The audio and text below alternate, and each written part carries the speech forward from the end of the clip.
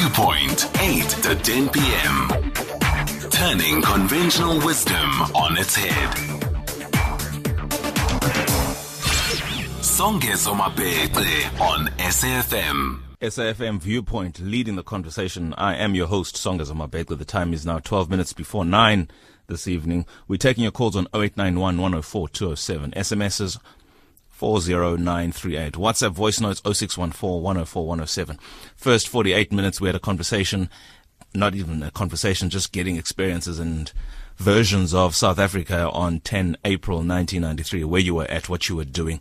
And we had a couple of very heated emotions, or not so much heated, more than it was emotional. And people are still clearly very angry. Joining me now is Ntate Raks Seakhoa, who's the convener of the Hugh Masekela Lecture, who's also a member of the South African Literary Awards, as well as a founding director of Right Associates. Ntate Dumela Likai. How are you, sir? I'm fine, yourself, and your listeners. Thank you so much for joining us. Before we get into the crux of what we're going to talk about between ourselves, the burning of schools, books, and libraries as a form of protest, let's quickly just go back just to play this scene out. Where were you on 10 April 1993? And what were you doing? And how did the news of Tata Hani's assassination find you? Mm-hmm.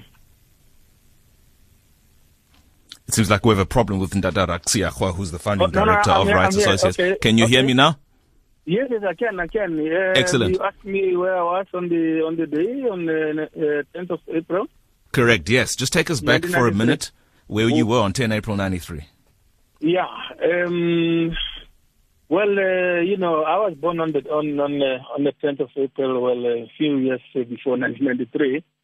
So it's always a mixture of joy, but sadness, because on that day, 1993, our comrade Chris Hani was killed. We were preparing, my friends were preparing for my birthday, so we had to cancel it in that year, because there was this, terrible happening that took place. Has it ever been the same since your birthday? No, man. Every year I tell myself, today is now my 60th birthday. But now I remember it's also, the anniversary of the comrade Chris Hani's death. So I celebrate it, but at the same time, I'm very saddened. Let's talk about the legacy that Utato Hani, together with his contemporaries at the time, left us with.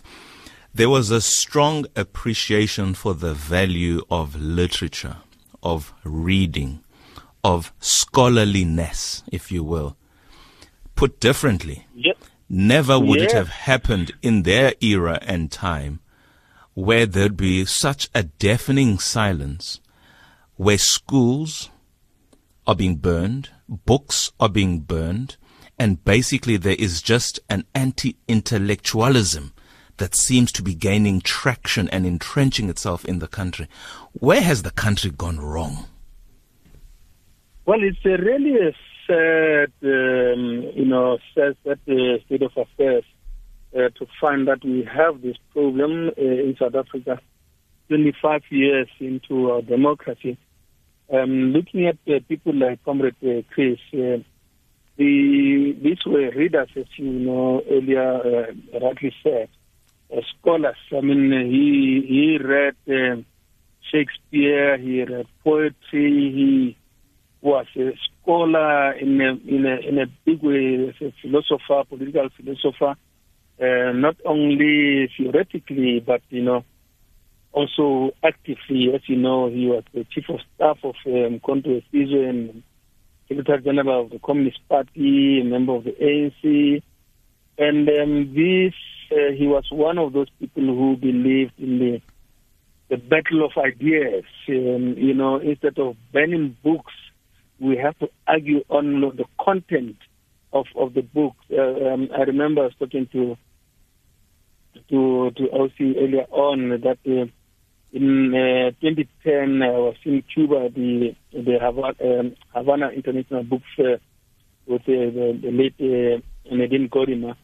and we're taken around the country, especially in the rural villages in Cuba, shown the revitalization, rebuilding, and new establishment of libraries in schools and villages. And then we landed back at O.R. Tambo Airport, and whilst the taxi was taking us home, on the news and the radio, I think it was SFM, there was a reportage that the two libraries in Balfour, in Ekurhuleni, have just been burned down, and we looked at each other. But, we're coming from a very not well-to-do country. The building libraries in our country, we are burning them down.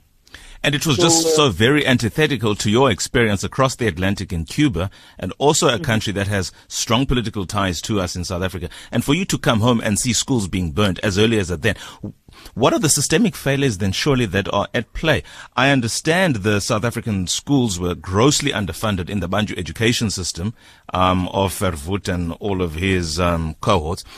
Did any of that play a role in the country that we now enjoy in that? I mean, if you even look at South Africa's literary rankings in terms of adult literacy and just basic affinity for the book, the ability to read a book and contest ideas, as you mentioned earlier on, we rank very poorly relative to the amount of money and resources generally of the state that is dedicated to education.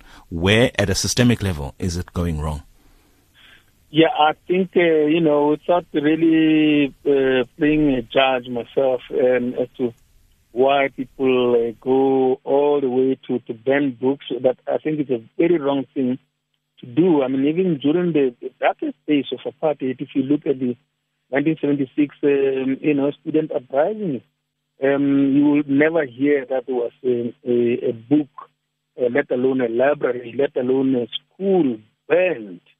People would actually be protecting, books and libraries instead of banning the little you have, rather protect. So I think there's something that we really have to do to introduce a new concept of appreciation of what we have and how to build on those. And given the vast resources, South Africa is not a poor country by any stretch of the imagination, even on the continent and even across other places in the world. I mean, look at Cuba, with the stranglehold of imperialist America for as long as Cuba became worker-controlled.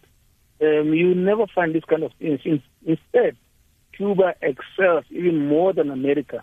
You come to the medical field, you come to education, So I think, there's very little we are copying from progressive countries like Cuba in South Africa, and I think we can do more. Let's talk about the ANC Youth League. There's a statement that has done the rounds in the social media spaces attributed to the Free State Provincial Secretary Regan Boysen.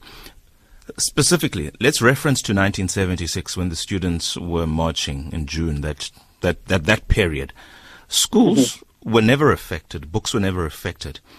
What was protested was the ideology. Specifically, I mean, I went to the Hector Peterson Memorial in Soweto not so long ago, and there's a poster that says, "To hell with Afrikaans." That was now fighting the ideology that Afrikaans will be made the medium of instruction to Africans who, for most parts, their relationship with Afrikaans was a very brutally bitter one.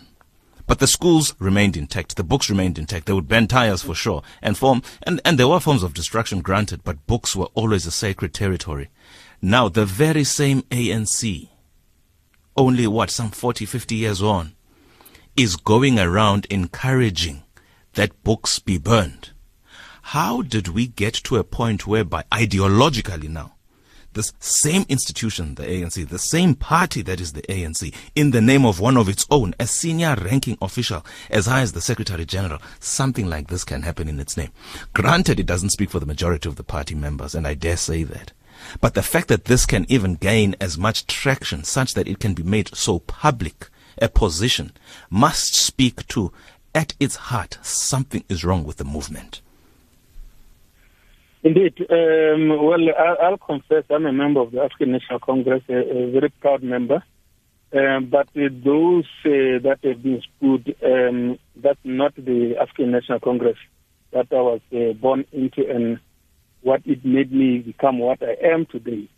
We believe, and I'm not talking like on behalf of the movement, I don't have the authority, but just as an ordinary member, we had been taught to argue, to put your ideas across, and not to even venture in violence to drive your point home.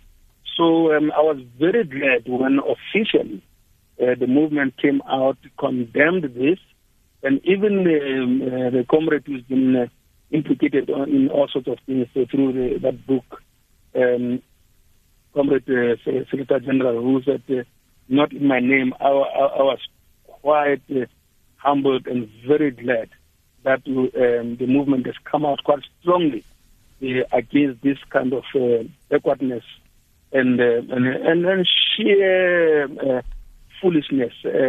You don't gain any friends. You're not making any revolutionary, let alone radical statement by coming out and banning books.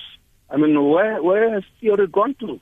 You know, where has intellectualism gone to? The ANC was founded on those principles of intellectualism, of arguing your point.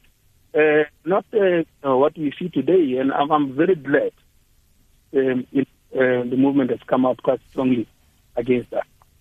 Raks Seakhoa, we're going to have to just break for a moment because we have to take the 9 o'clock news. But just to sum up the first hour for the listeners at home who have just recently joined us, who might not have been aware of what we've been doing for the last hour or so, we had a conversation where we invited listeners to call in and give us their experiences and tell us in their voice, in their time of 1993, 10 April, where they were, what they were doing as the news spread across the globe of the assassination of Dada Chris Hani. Most recently, we're talking to Mr. Raks Seakhoa, who's the founding director of Rights Associate, specifically talking about the advent that is now gripping particularly the South African youth and how it has become fashionable, the culture of burning of schools, books and libraries as a form of protest. It's now 9 o'clock. It's time for news.